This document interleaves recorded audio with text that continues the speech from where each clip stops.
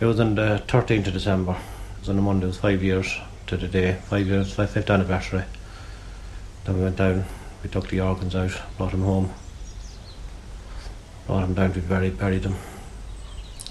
I remember getting out of the car, and a friend of mine at home that dug the grave asked me, what size is it?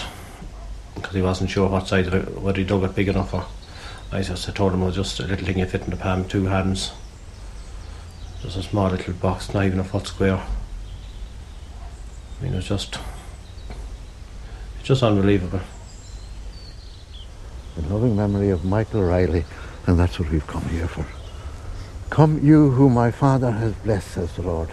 Inherit the kingdom prepared for you since the foundation of the world. Let us pray for Michael and entrust him to the care of our loving God.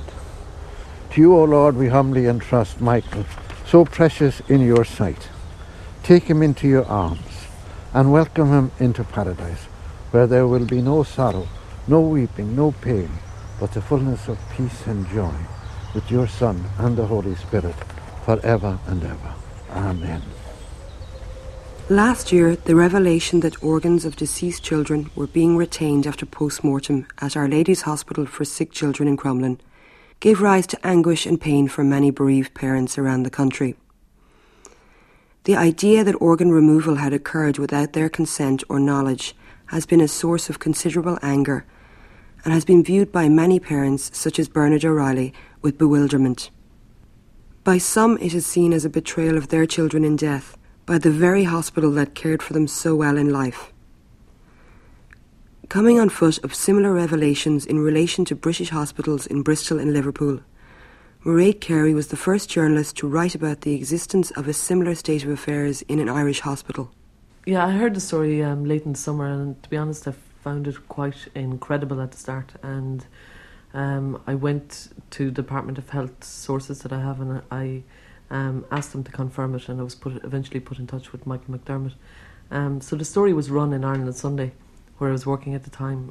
And then the first week of the story breaking it was very much ignored really in the first week.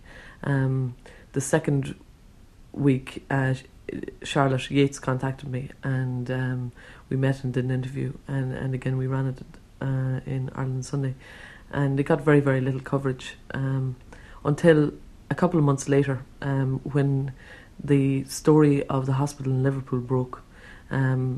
It was reported that it had never happened in Ireland and that it couldn't happen in Ireland. And I went back to Charlotte, and at that stage she had been contacted by a number of other families. And one Sunday afternoon I sat down with 3 families for a very harrowing 5 hours, listening to their stories of their children and how they discovered that the organs of their children had been retained in the hospital, in one case for over 4 years. Margaret McKeever, Fionnuala O'Reilly and Charlotte Yates are 3 mothers whose children were treated and died in Our Lady's Hospital. In each case, the children's bodies underwent a post-mortem examination in the course of which organs were removed without their parents' knowledge or consent. These organs were subsequently either incinerated or stored at the hospital. Spurred on by their desire to discover exactly how this could have happened to their children, and to prevent the possibility of it happening again in the future, the women have formed a group called Parents for Justice. Margaret McKeever lost her daughter Sinead some years ago. They removed her heart, and when we asked how long they had kept it, they said 12 months. And then they incinerated it. To think that my child didn't even get the dignity of her heart being buried with her body is very hard to cope with, especially her heart. She fought so long to keep it in her body, and we as a family went through so much, minding her for those 14 years. I mean, myself and my husband take some credit for her living to 14 and a half years as well. I mean, I would have been the one that would have been up with her at night time, mind her in between the hospital visits. It's a very painful thing to deal with. The extent of the pain, you could never. It's only when you're talking to another mother that this has happened to. But to talk to anybody else that it hasn't happened to, it's very hard to get the pain across. you know. And if anything, I would say to the staff in the hospital, the anger we have is because of the pain we have, and the not known, and the needed to know the answers to what we're asking you. Michael came into this world against all hopes and against the expectations of everybody at 4:20 on Wednesday, the 20th of July, 1994. And that has been one of the crowning moments in my lifetime. This child was born alive. Okay, he was blue and he was struggling from that very instant, but he was born alive. And the paediatricians were all gathered in the room. At the bottom of the bed. It was a very, very high-tech birth. It was a very, very tense final 10 minutes. But they gave this child to me to hold. And I hugged that tiny little body into mine. And I truly never wanted to let that go.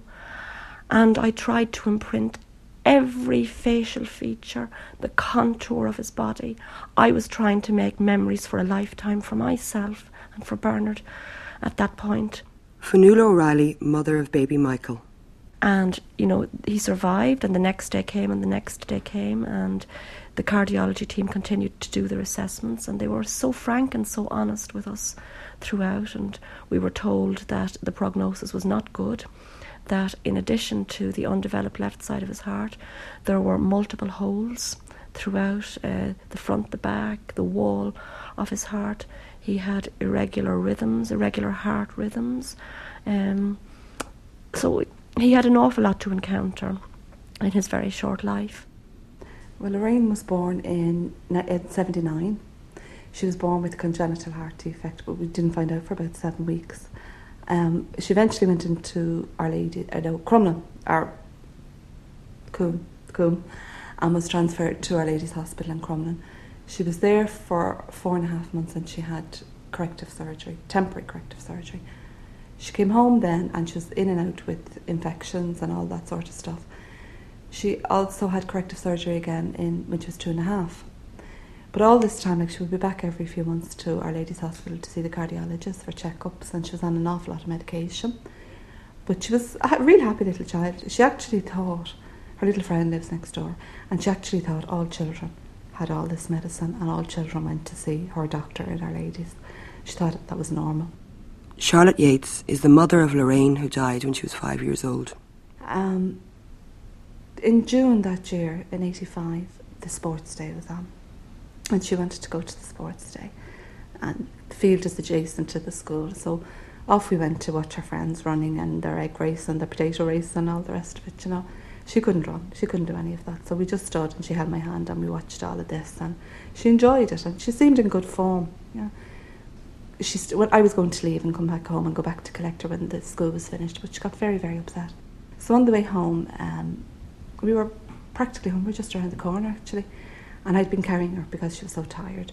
So I put her down to walk a little bit and I turned around the corner, and next of all I heard her saying, "Oh, Mammy," and that was it. I caught her as she fell. They said she'd had a heart attack. They brought her up to intensive care and they put her on a ventilator. And a nurse came in, I think it was the sister of the ward, came in and said things are not looking too good, we're getting a cardiologist back in. He arrived. We heard him belting up the stairs, and I kind of felt once he was there, because I trusted these people so much, I felt once he's there, he's going to make her well. So she was there on the ventilator until 9:45 that night, when she took a second heart attack and died on the ventilator without regaining consciousness.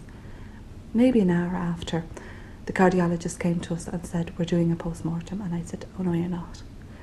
And he said, "Well look, she's only been in the hospital a few hours. Really, we don't have to tell you, we are doing it. It's a legal thing and it has to be done.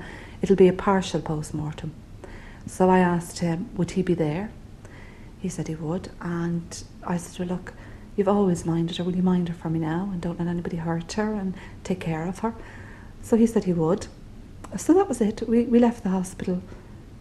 It was a grey September morning, it was wet, and it was Monday, and the kids didn't want to go off to school, and it was just one of those horrible Mondays, and he was being changed, and he smiled.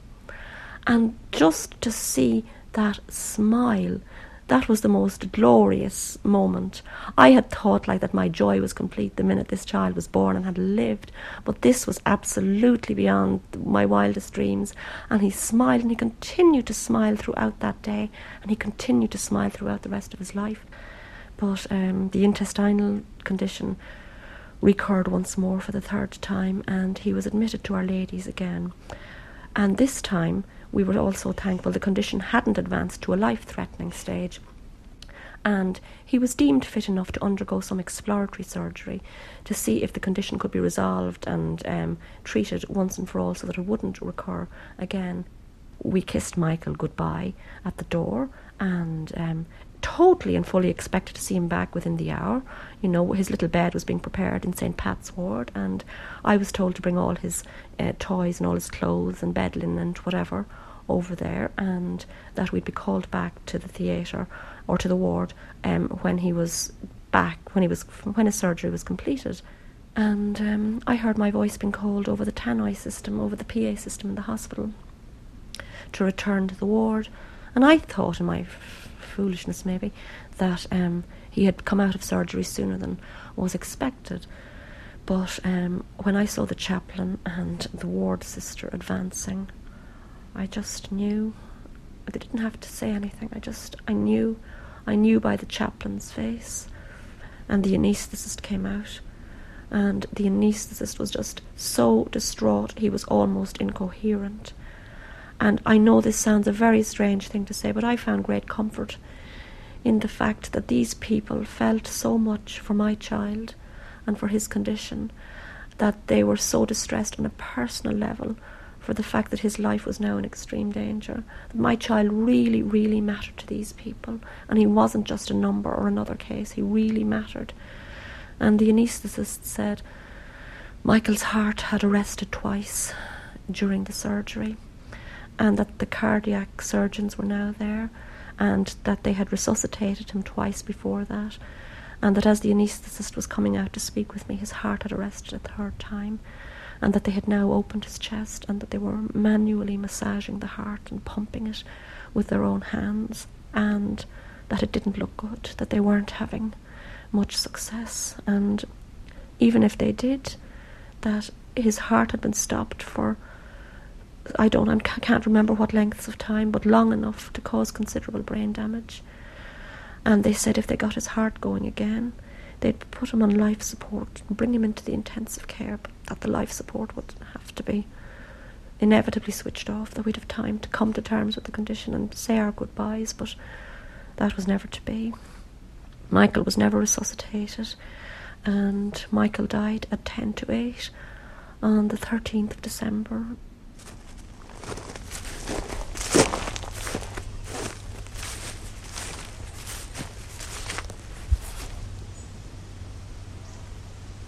Lord, in our grief, we call upon your mercy. Open your ears to our prayers, and one day unite us again with Michael, who we firmly trust already enjoys eternal life in your kingdom. We ask this through Christ our Lord. Amen. And we said, why would the post-mortem be needed? And they said, by law it was needed, as he had died within 24 hours of admission, and it would establish the cause of death, and we would see how effective his surgery had been, and in what condition his heart was. So we knew that the post-mortem was going to be carried out the next morning. So we went into the hospital, and we waited for the post-mortem to be completed, and they told us then that his little body was back in the mortuary, and one of the nurses from St. Teresa's was there, and she said, now there's going to be a lot of bandaging, there might be some fresh blood on the bandaging. She said, I can wash him and dress him, or you can do it, or we can both do it. And I said, is my baby's body intact? And that's the only word I could use at that point, and I remember this with crystal clarity. And I didn't mean had my baby's heart and lungs been removed. I had no reason to even suspect that such a thing might have happened. But I did know that tissue might be removed, and I thought that might be a tiny bit of the heart that the surgery had been performed on, or that it might be the diseased intestine which had been causing all the problems for so long. And she said, your baby is going out of the world with all the bits and bobs he came into it with. And I remember that distinctly. The process of post-mortem examination is still necessary in many cases to establish the cause of death in adults or in children. It remains one of the greatest facilities we have for understanding the cause of death, and therefore for trying to improve practices in the future to prevent deaths with similar conditions. The need to retain organs has got to do with the method by which the material is prepared for examination at a microscopic level, and this demands fixation or preparation in certain ways before it can be before the tissue can be studied at a microscopic level, and this can take from days to weeks depending on the procedure that is to be carried out. Professor Brendan Drum is the Senior Consultant in Paediatrics at Our Lady's Hospital for Sick Children. This is not a pleasant procedure, and yet the importance of the post-mortem examination to the future care of individuals born with similar conditions cannot be overemphasized. I think people working in the area of paediatric cardiology, for instance, and cardiovascular surgery would argue vehemently that post-mortems have been the single biggest issue in terms of massive improvement we've seen in the care of congenital heart disease and in the improved survival, which is now excellent for a lot of these children. It's just seen as a routine practice amongst pathologists, and there's no, as far as they're concerned, they're dealing with organs, they're not dealing with children. Professor Drum goes on to explain what happened at Our Lady's Hospital in the past and the measures the hospital has put in place to alleviate the situation. Up until the mid-1990s, hospitals in Ireland sent organs for incineration at hospital incineration units within this country. The Environmental Protection Agency has, during the 1990s, effectively closed all Irish hospital incineration units. This resulted in a situation where, from Irish hospitals in general, organs actually had to be moved to Belgium for incineration. The practice at this hospital back in 1997, when the incinerator at this hospital was closed, was to conform with that national practice of sending organs to Belgium. In late 1997, we saw the appointment of a new pathologist, Dr. McDermott, at this hospital. When he became aware of the fact that organs were actually being sent to Belgium for incineration, he adopted the view at that stage that this was not proper and that it might actually be a cause of concern for parents. But it was left with the problem that there was no facility for such incineration in Ireland. He therefore took steps to stop the removal of organs from Our Lady's Hospital to Belgium for incineration, and this has resulted in the situation where organs were actually retained consistently between 1997 and 1999. If families have made contact with the hospital, those organs clearly are returned to the families now for burial. If this whole controversy hadn't blown up, I presume we would have probably proceeded to a situation where once an incineration facility became available in Ireland, that would have been used. Certainly now, some parents have made contact with the hospital, and indeed many parents have, and have chosen to have these organs returned to the family for burial. However, I also have to stress, because it is important, that families have also contacted the hospital, specifically requesting that while they have become aware of this controversy, that they were determined that the hospital should not make contact with them in relation to any organs that were retained, as they saw this as becoming a significant source of, shall I say, reopened grief for them as a family. So there are different sides to this problem now in terms of how one deals with organs that are retained. People didn't know quite what to make of it. And they were confused. They weren't sure whether they were talking, for example, about organs being taken and being given to children, if you like, who needed them in terms of donations, or they couldn't grasp the idea that the organs were just removed and just basically sat on shelves for years on end. There was no sort of... It was very difficult. It was a very horrific story, and it was extremely difficult to believe that it could happen, and that it could happen and could still be happening. That it wasn't something that happened back in the 40s or the 50s. That doctors, if you like, were still continuing this practice. I know in my own case, my sister was killed in an accident, and I've spoken to my mother since about it. She simply doesn't want to know. As far as she was concerned, Loretta's organs aren't Loretta. Charlotte Yates did not fall into this camp, however. She was one of the first parents to get wind of the fact that organs were being retained in Our Lady's Hospital, and felt compelled to follow up on her intuition. But we heard nothing from Crumlin at all until February this year, the 12th of February, and when I was watching the news, and I saw the article about the Bristol Heart children. And the whole night I sat here and I thought, they couldn't possibly be doing that here. They couldn't. But next morning I rang Crumlin and I asked for the patient services officer. She came on the line and I said, what was the procedure? She told me she wasn't medically qualified to talk to me, but she would get somebody in 10 minutes to ring me back. That was probably 10 o'clock. 12:30, I rang Our Lady's and asked for her again. She was in a meeting. 2:30 in the afternoon, she rang me back and said I wanted to see the cardiologist. She told me he was on holidays and he'd be back in 1 week. Would I like to wait and speak to him? I said, fine. So I wrote again. I rang them again. I rang about 3 or 4 times. I got one letter in March to say they would be making an appointment. Then I finally got an appointment for the 16th of April to see the cardiologist.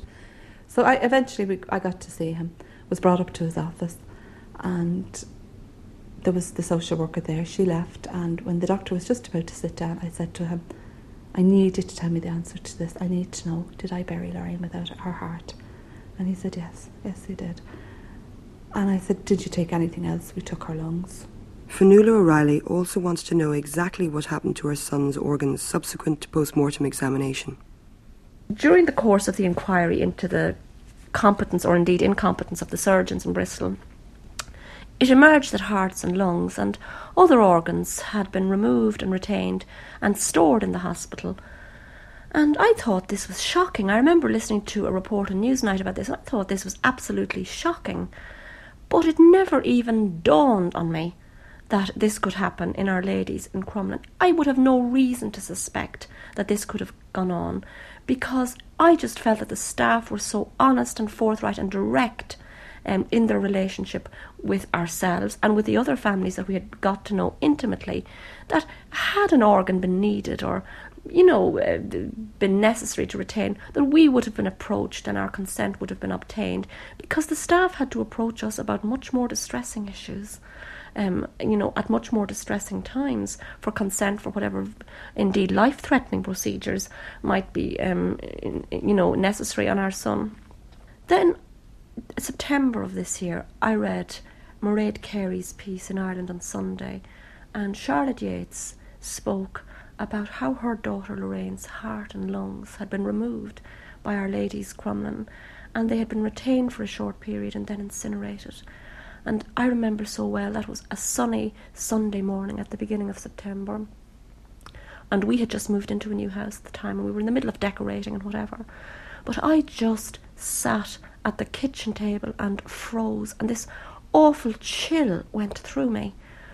And I knew, call it my sixth sense, your mother's instinct, I knew that this had happened to Michael also. So Monday came and I went to work, and that was the longest 24 hours of my life. And Bernard had read it as well, and it was like your child being dead all over again. You don't know what to say to each other. And Bernard had said, this could never happen, and don't be distressing yourself. But I knew.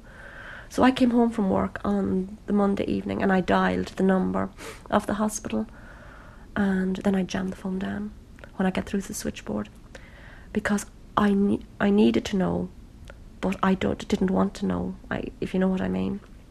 This went on for maybe 10 days, 2 weeks, dialing the hospital.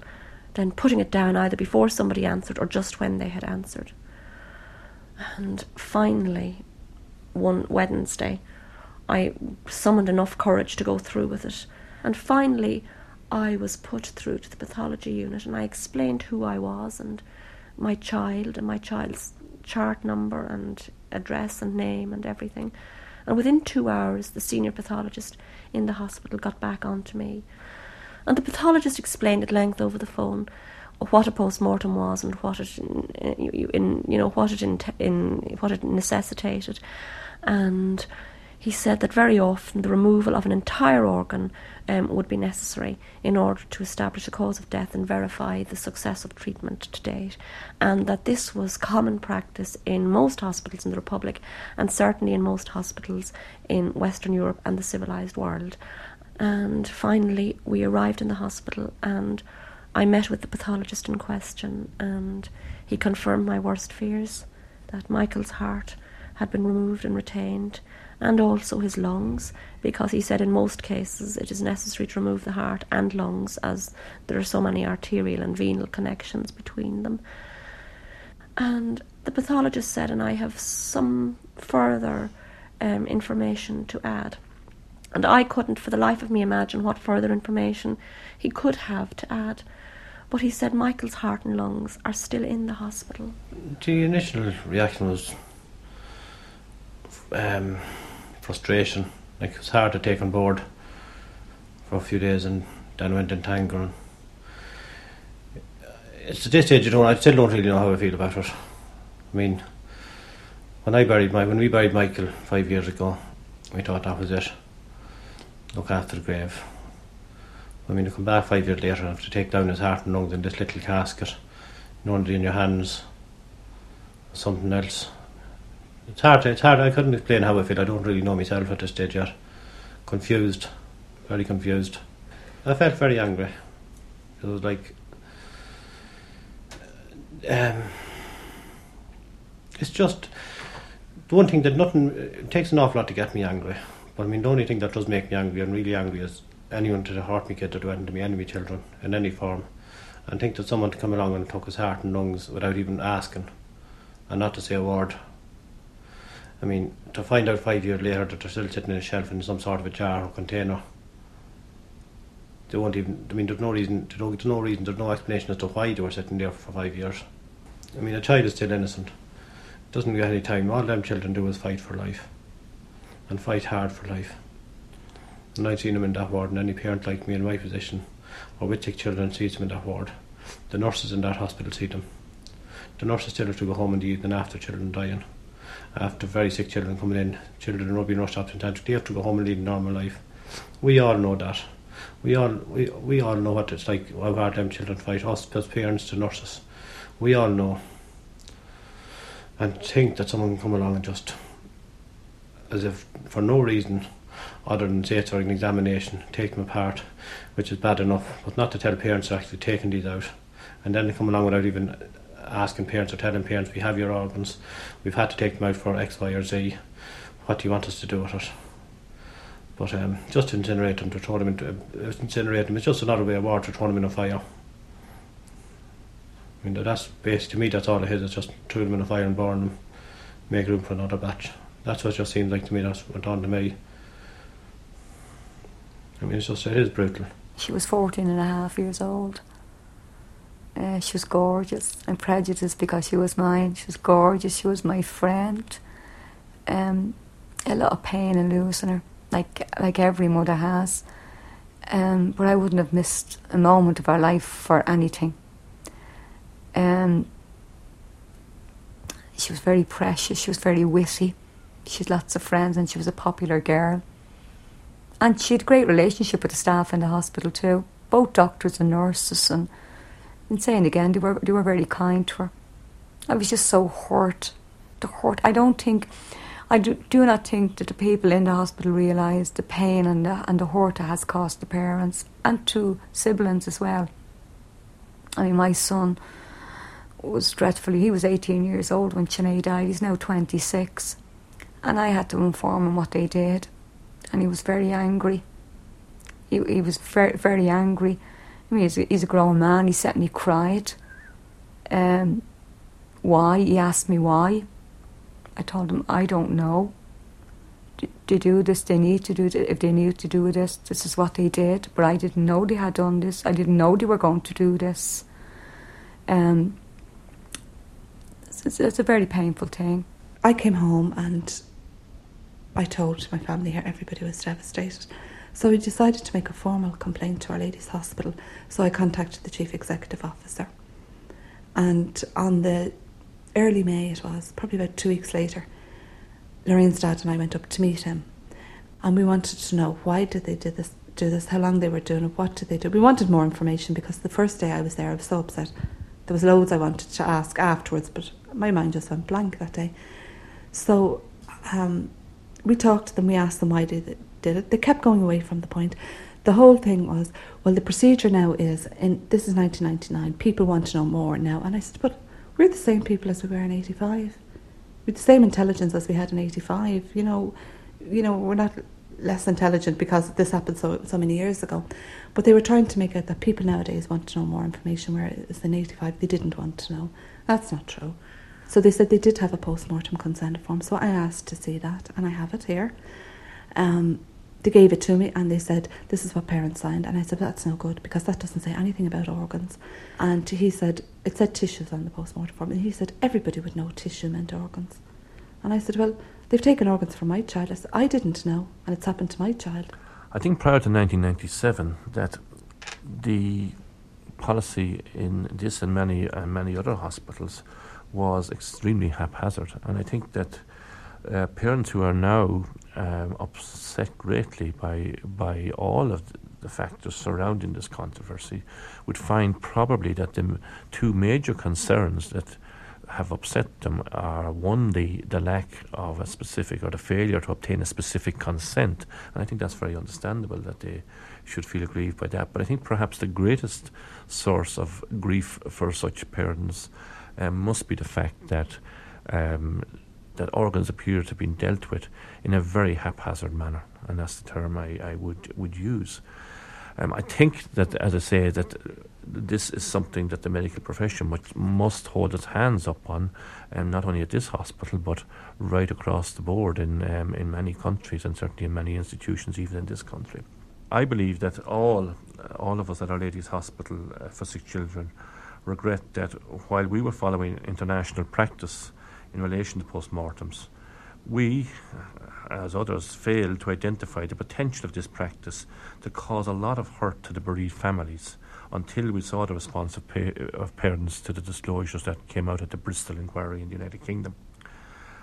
These revelations, I think, at the time, and the distress that they have subsequently caused some of the parents of children who have died at Our Lady's Hospital, have also been, I think, a cause of great anguish for the nursing, the medical staff, and indeed for the ministers' staff at this hospital. I actually can see it day to day in the people I'm working with at the hospital, the tremendous anguish that they're suffering from the feeling that people have been hurt by any practice that might have been carried out here, despite the fact that we might justify that and would justify it on the basis that it was standard procedure.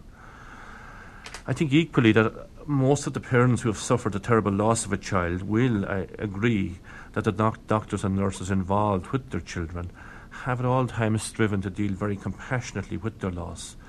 Indeed, I feel, and I think I can state clearly, that the death of a child can have a terrible effect on those who care for that child in a hospital.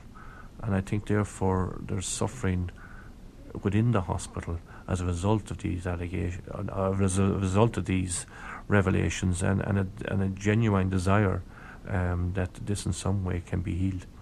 While Professor Drum and the staff of Our Lady's Hospital aspire to reconciliation, many of the bereaved and traumatised parents would see the matter differently.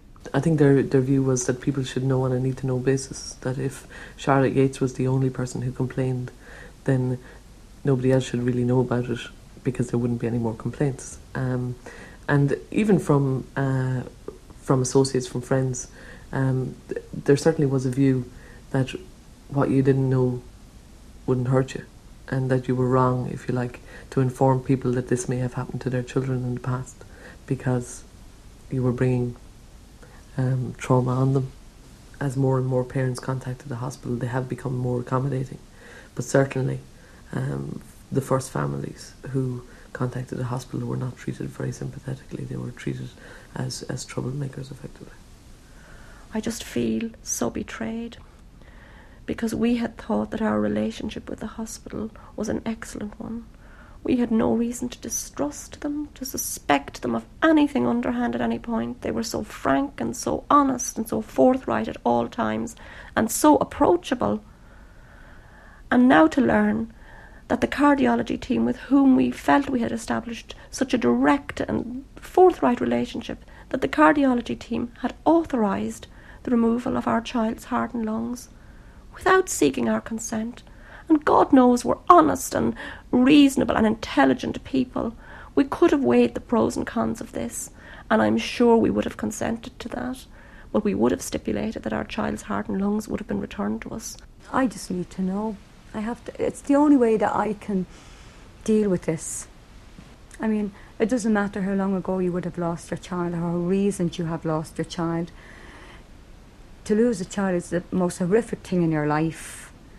But then to hear that this has happened to them, it's just there fresh in your mind again. It never goes away. The pain never goes away. You carry this child everywhere with you. They never go. They're there with you all the time. No matter where you go, they're there. So therefore, when you hear something like this, it's distraught. You just are distraught. You're so upset to think that it has happened. They have done this to your child.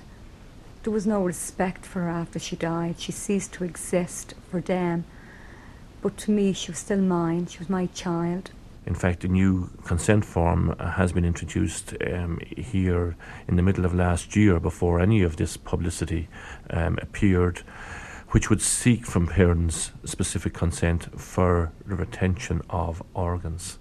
But once the organs are retained at post-mortem, they need to be retained certainly for a number of weeks in order for a full examination of those organs to be carried out. Following that, it is now the hospital's hope and plan that every 3 to 6 months these organs will either be buried in a site that has been purchased at a local graveyard, and the names of the children whose organs are buried there will be documented. Or, of course, it will be open to the parents who will already have gone through the funeral service for their deceased child to, again, take control of these organs and to deal with them in the manner in which they want to deal with. However, if they choose that following the burial of the child that the organ should be dealt with by the hospital, they will actually be buried in a grave site. We are already the children of God, but what we are to be in the future has not yet been revealed. All we know is that when it is revealed, we shall be like him, because we shall see him as he really is. And here we are as a family, gathered once more on a cold, wintry evening around the grave of our child 5 years to the day after his death. Here we are again, looking at a freshly opened grave, having to place part of our child into the cold ground and hear the dull thud of clay being shovelled in over it all over again. And to compound our distress, the unfortunate priest who officiated at the graveside didn't even know what rite to perform. The Catholic Church has no such right to cover these instances. It's just a totally absurd situation. And the intensity of our grief and the acuteness of our initial pain and the immediacy of that experience was just so cruelly and unnecessarily reawakened for us by the actions and by the indifference and by the callousness of that hospital. I just feel so betrayed. Trusting in Jesus, the loving Saviour, who gathered children into his arms and blessed the little ones, we now commend this infant Michael's remains to that same embrace of love, in the hope that he will rejoice and be happy in the presence of Christ. It's hard to describe. I mean, to walk back in, to find out you have to go back. I mean, like any man, you go with the intention, there's a certain amount of anger there has to be. And I went up with the intention of going, get him out, take him out of there, bring him home, the interest. But to walk in and see his little heart and lungs wrapped up there in some sort of little cloth, and to lift him up and put him in a box, it's just the whole feeling that comes over you. I suppose maybe for a man it's different than a woman, like when a mother cries or what have you, whatever she does, going to get angry, cries, everyone expects that the arms go around her and she's comforted. The husband has to do the same to her. I mean, no man, I don't think any man is going to break down too easy. It'll take an awful lot to make him. I mean, you've all these feelings inside, and if for no other reason, you have to be strong for your wife, for your partner. If you have kids, you have to be strong for them. You have to be strong regardless. You have to be there is someone always relying on you there, and you have to keep the best foot forward for them. I mean, for a father to lose a child, I suppose, it is a lot different for than a woman. I mean, you don't let your feelings show as much. They're building up and you're lying there at the back of it. I mean, people come up and say to you how sorry they are. They've said to me how sorry they are, and genuinely sorry, and saying how it should never have happened. I mean, I don't even know what to say when they say that. I just had to say it's one of those things that shouldn't have happened, but there's not a lot you can say. I mean, there's nothing you can say. I mean, it's hard to describe the feelings. May the angels and saints lead you to the place of light and peace, for one day we will be brought together again. Lord Jesus, lovingly receive this little child. Bless him and take him to our Father. We ask this in the name of Jesus the Lord. If you enjoyed this documentary, you might like to listen to our other Documentary on One productions. Visit rte.ie/Doc on One.